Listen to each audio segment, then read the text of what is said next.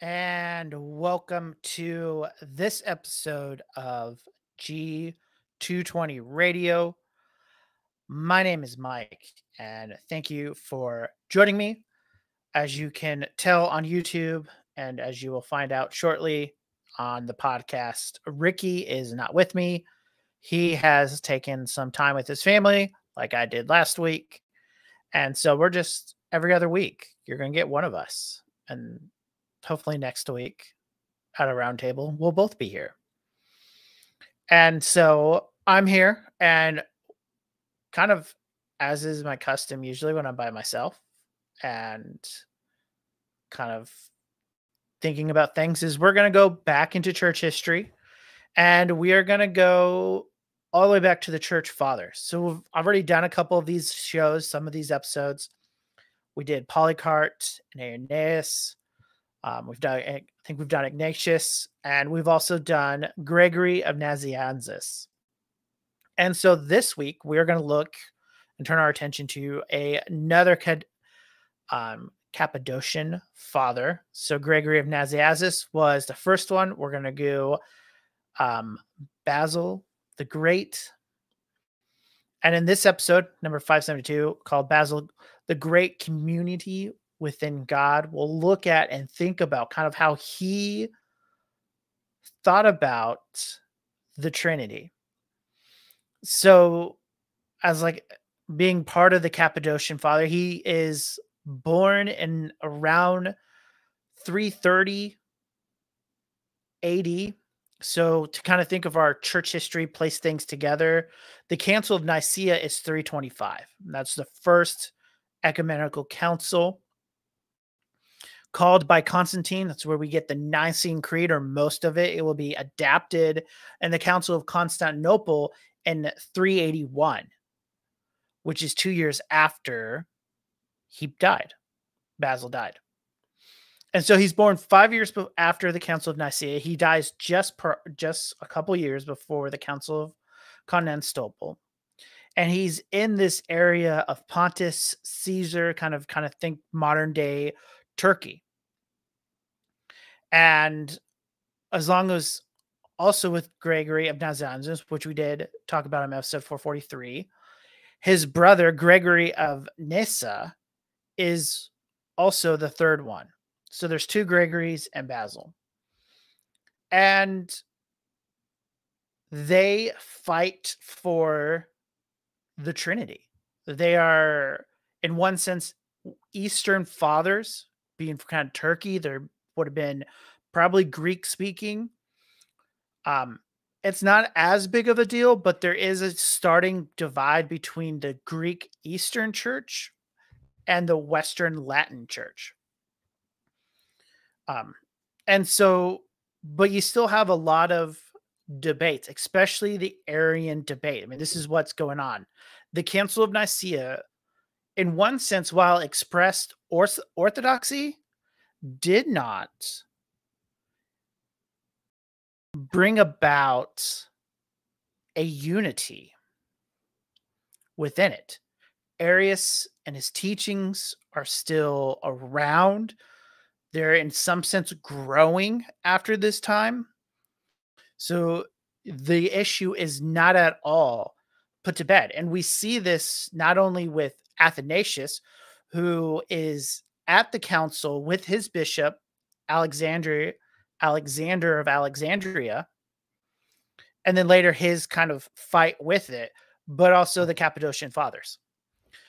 And when we think about Basil, he is educated in Caesarea, then he goes to Constantinople, and 351, he is in Athens. And so he is receiving a really good Greek education.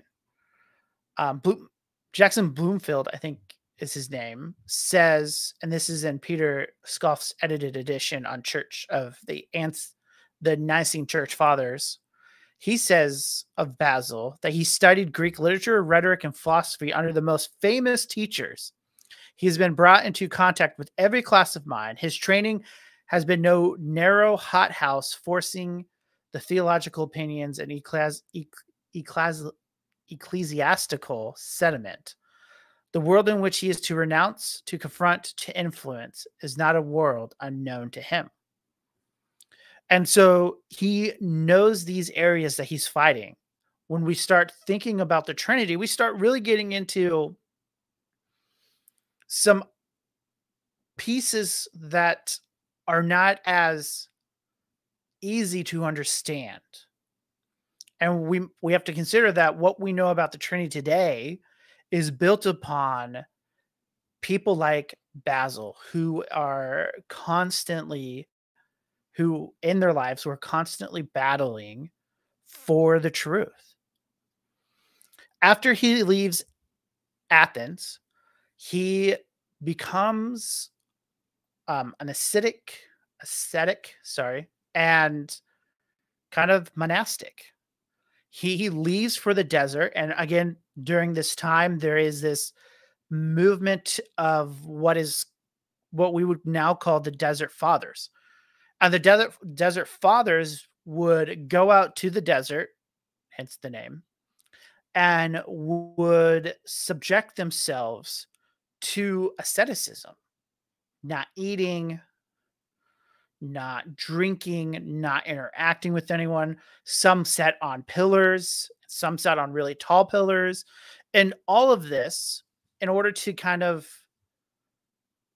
beat back the sin within us, to try to contain the sinful nature within us. And I think we need to kind of think about this because it sounds nice. Oh, I can go away with the Bible and I can study. But there are things that come up that we need to consider about such an idea. A lot of times they would do this by themselves, which means they really can't obey all the commands of the New Testament to, you know, pray for one another, to kind of give and help one another, to spur each other on to good works. There are different New Testament commands in which they could not obey. Now, they would come back to town from time to time. They do have to eat. They do all these things. But there's a point in which they were seeking kind of a godliness and yet being somewhat disobedient to the word and trying to beat their bodies down. And in thinking about this, we should consider that during this time, Platonism is back on the rise. Neoplatonism is a thought, and why this plays a matter is the Gnostics held a similar or carried on kind of this view of Plato. Well, Plato, one of many things that Plato argued was that the spiritual world was more real than the physical world. The Gnostics would take this farther by saying the physical world or the spiritual world is good and the physical world is evil. And I think in some points as Christians, we can identify something like that. But what runs into it and what we need to consider is that God made the physical things and they were very good. And while sin corrupts, that doesn't mean that what God created is automatically bad. In fact, in the resurrection, we get new bodies, new physical bodies. I think C.S. Lewis, even for some of his own faults, talks about this. I think it's in The Great Divorce. I should have looked this up. And the description of heaven and it's like the blades of grass kind of cutting the person's foot because they're more real than he is kind of in his physical. And to think about that, God is the ultimate real being and he is spiritual. So there have been good applications in thinking about Platonic thought. But in the monastic and the kind of desert father, the asceticism that comes at it is kind of a over application of some of these things. And yet we need to acknowledge, though God created all things good, that we live in sinful bodies. But it's who we are that is, or what God created us as good, though corrupted by sin, doesn't make it bad. And it's a good one commenter on for it. It is the great divorce that that imagery comes from C.S. Lewis. I should read it again. I remember it being very good, and I probably should go back and, like it other books, read it again. And so, and that's kind of, even though I've sidetracked a little bit to talk about asceticism, this is what some things we can do with church history is to examine one's life, examine one's thought, and examine it towards what scripture is. And to realize that the monastic movement, the asceticism comes out of a mass conversion under Constantine when Christianity becomes legal. And then you're favored if you are kind of a Christian and you get what we would call today a cultural Christianity. People who are saying they are Christians and they are not. They're just kind of going through the motions. And this was one way to show that you were more spiritual, that you cared more. Again, we should recognize that in the errors that they are products of their time. But we can see and we can learn, just as we hope when church history is being written about our time, that the Christians can see what we did wrong and be able to change and improve and be more godly, more closer to the truth.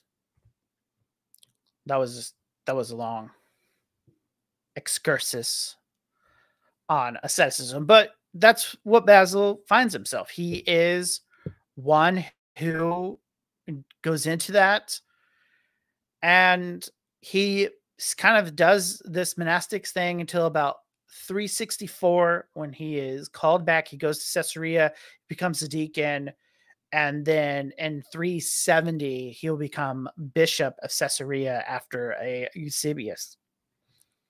And from kind of him coming back, and even a little bit before he's coming back, he is engaging with those who deny the Trinity.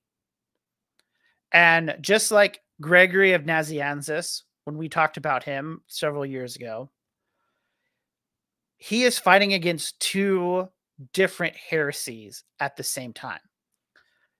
So the big heresy, the heresy du jour, as you could say, is Arianism. Arianism is the belief that there was a time when Christ was not, that he, though has a similar substance of the Father, he, like us, was created. He's a created being. Modern day, this heresy is in Jehovah's Witnesses. And so Jehovah's Witnesses are just repealing the Arian heresy. And it comes from a guy named Arius who taught these things in Alexandria in Egypt. That's why Alex of Alexandria forces him out of his church and causes a big schism or a problem in which Constantine then calls the Council of Nicaea. So you have that issue, and very prominent and very high on the life. And even in Nicaea, there's a divide between, should we use homoousios or homoiousios? And those are the Greek words of the same substance and of a similar substance.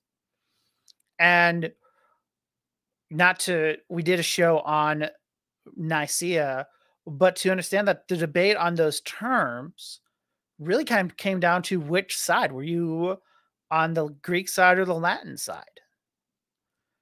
And because the Latin Christians, the Christians in the West, are dealing with what we would call modalism or Sabellianism. It is that God manifests himself in one of the three titles, either the Father, the Son, or the Spirit. And so you have that heresy going on. Now, the Cappadocian Fathers and Basil in particular are not really addressing that. That's not an issue in the Eastern Church. But the other issue that Basil is involved with and looking at is called the Pneumatomachi heresy. So the Pneumatomachi heresy is a heresy that denies the deity of the Spirit. They, and in some of the literature, they're probably not wide, but some would agree with that maybe the Son is God, but not the Spirit. They're not as popular in its heresy. They are in that area. That's probably why Basil is and the Cappadocian Fathers are fighting it. But in the end, they are there.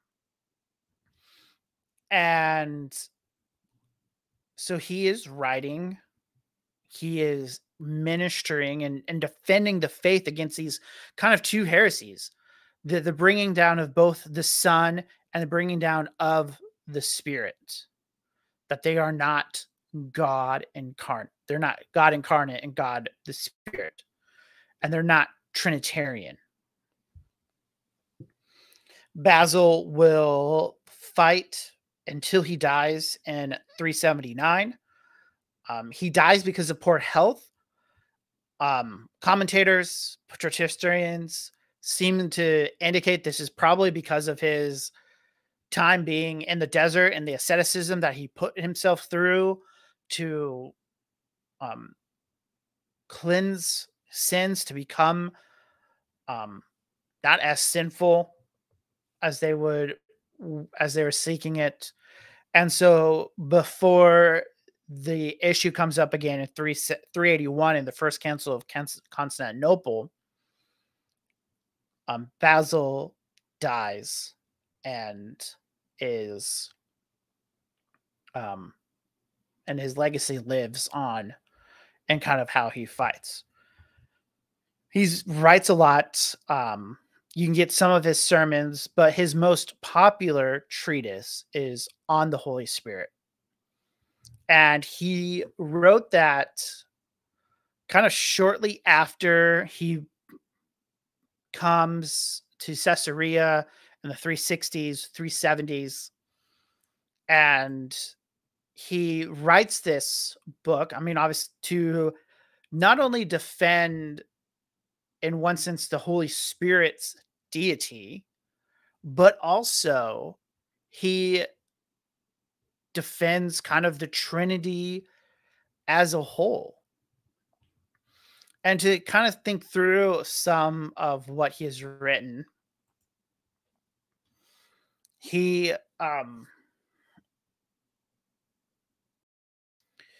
this work is important, and kind of the main reason, or kind of with the title of the show, is because he really pulls out and thinks about the communion, or that the Godhead has with each others. There is a difference in which how he develops the Trinity as God, as triune, which is different than Gregory of Nazianzen or Athanasius, and kind of, or even Augustine a little bit later, and kind of the development of the Trinitarian thought. Now, he adds important elements, but it's not his kind of construction or how he thinks about it isn't one that is later developed kind of within the mainstream thought and Trinitarian thought. We did talk about this in a future an episode between Basil and Calvin as I looked at those. And so he starts off here in the Holy Spirit, on the Holy Spirit, which you can get a copy today out of the Patristic series. Um, it was one that I had professors recognize and read. Has a purple cover. Um, with it, there's a lot of them, but it's trying to think through. Um, yeah, I remember it being a purple cover. Thoughts. I'm sorry, and it has Ghost on it, but where he kind of lays this out. And so he kind of starts off in the first few chapters laying this foundational work about the understanding of it. And like in chapter 1, he starts to think about just theological words and their importance with it and the required study of these words for the goal of perfect wisdom. I think oftentimes, and maybe not within Reformed Christianity, though I think it does happen, terms are used technically. We can think of justification. And there is a formal theological definition for justification. That is, God declares sinners righteous by the blood of Christ. That we should be condemned for our sins, but God counts us righteous because of the sacrifice of his son. And so you have that use of justification, and that is laid out in Romans. But when you get to James uses the word justification, but he's not talking about a legal declaration by God when he acquits sinners, but this kind of proving yourself, showing yourself. And that's how we understand those two passages, that they're not talking about different things. Because in James, it's talking about that if you were to read justification wrongly, that you're justified by your works. That's how the Roman Catholics interpret that. And so to think about it, these words. And so we see here in Basil's work that, hey, words are important. We need to rightly define them. And he'll continue to kind of work through in chapters 2 and chapter 3 about the words and logic and like even examining the heretical words. How are they using it? And in chapter 4, he then talks about that whose scriptures don't observe the use of like certain words, and especially words that the pagans, or how these people were using in the pagan ideas that are imposed. And because this is really comes down to the idea is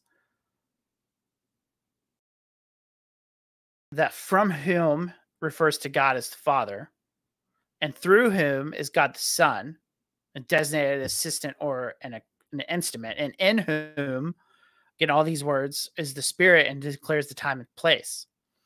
And that these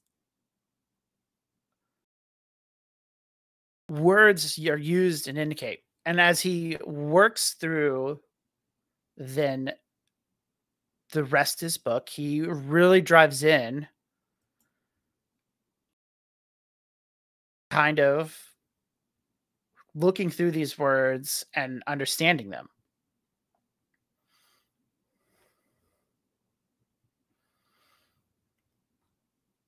And he kind of systematizes even those ideas.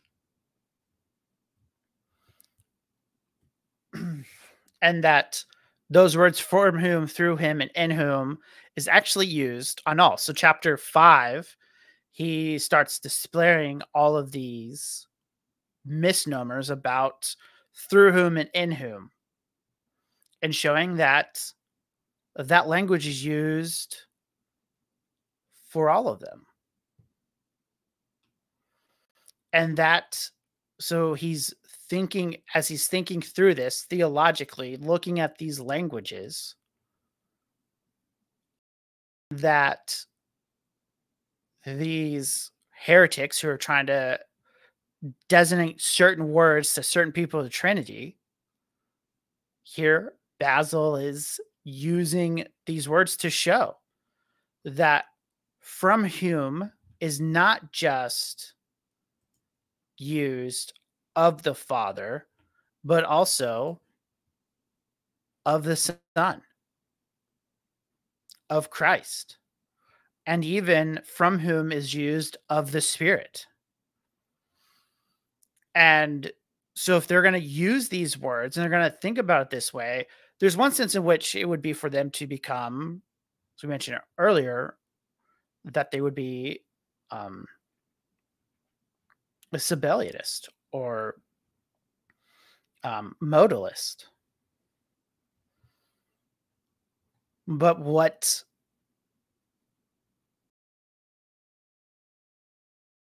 Basil is showing is that the Bible uses the same language for each person of the Trinity.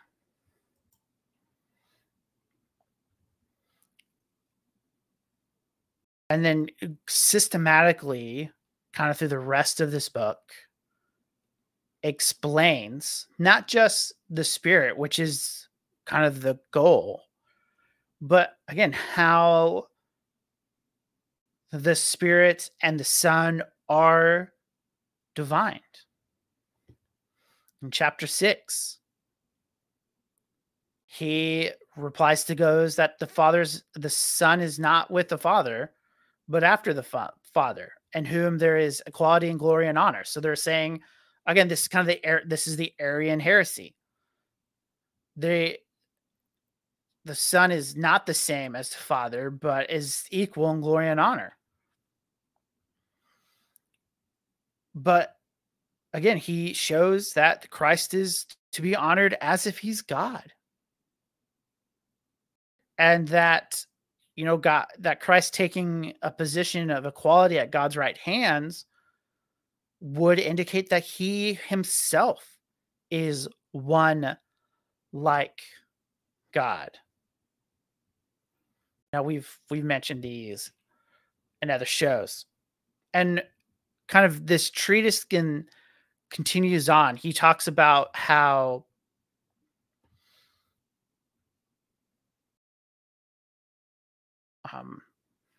he uses illustrations, and I didn't quite get him. I thought I would remember him, not put in my notes, and I don't. But just different illustrations to show the Trinitarianical arc, and that, again, in all of this, bringing together that they are communion together, that they're doing these works kind of in one sense in inseparable operations. They're doing all these works combined, and they are one, and they have a communion with themselves. And this becomes an important development that we then see in the Nicene Creed when they add the little information about the Spirit and how the Spirit is from their Father and proceeds from the Son and is to be gloried, to be worshiped along with the Father and the Son. And so Basil helps and develops in that way. And that's why we need to know him and to study him and to think about what he has done, because he does impact church history. There's a lot more could say. I wasn't as kind of prepared for this show, so we're gonna end it here shortly. But this is why we study church history. We think about these persons. We place them in their context. We understand that his understanding of the Trinity is not the same as ours. In some sense, he's thinking about it for the first time, and we've had others like Calvin and Augustine and John Owen and Sinclair Ferguson all help us to think about these things, think about the Trinity more clearly. But we also should see that what he did was hard work, and that God has equipped him in ways to think about philosophy and Platonism in ways that he can then uphold orthodoxy, that his training and God used his training to defend the truth. Because you do have Julian the Apostate after Constantine. And again, the rise of Arianism continues to grow after the Council of Nicaea. It will be eventually removed. It will eventually be defeated by the truth. But during Basil's time, it's growing in popularity. It's seeming to overpower the truth. And that's why Athanasius often has this kind of tone like Athanasius contra monda, or against the world. Seem to be the only one standing for truth, or at least the loudest, most prolific of the writers. And so I think there's another thing we take about this is that the truth matters and the truth will win at the end of the day. And it's a study of church history that we can see how God orchestrates how truth will win. We may not see it in our own day, but that can give us trust. And that God will protect the truth even in our days, even when we see the craziness all around us. And so that has been a very short, not very short, a short episode of G220 Radio. Thank you for joining us. Next week is scheduled for a roundtable discussion about denominations. You should probably join and listen to that. There are lots of things that can be said about it. You have people who say denominations are wrong. You shouldn't have denominations. Fortunately, we can't go back to the early church age and have one Catholic, apostolic, and Catholic church. But you have others that say that kind of denominations are results of the noetic effects of the fall. Put that way, that because of how sin has tainted our ability to reason and to know and to think, that denominations are an inevitable outcome of such ideas, and that though we should not enjoy them in the separation of them or the creation of them, but that they're kind of the outflow of it. It should be a good discussion. I'm looking forward to it. I don't know exactly all that we're going to be talking about. This is Ricky's been working on that. So hopefully, Lord willing, we will be discussing that. If not, we'll have another topic for you to think about. For Ricky, my name is Mike. Thank you for joining us on episode number 572, Basil the Great. And we'll see you next week. God bless.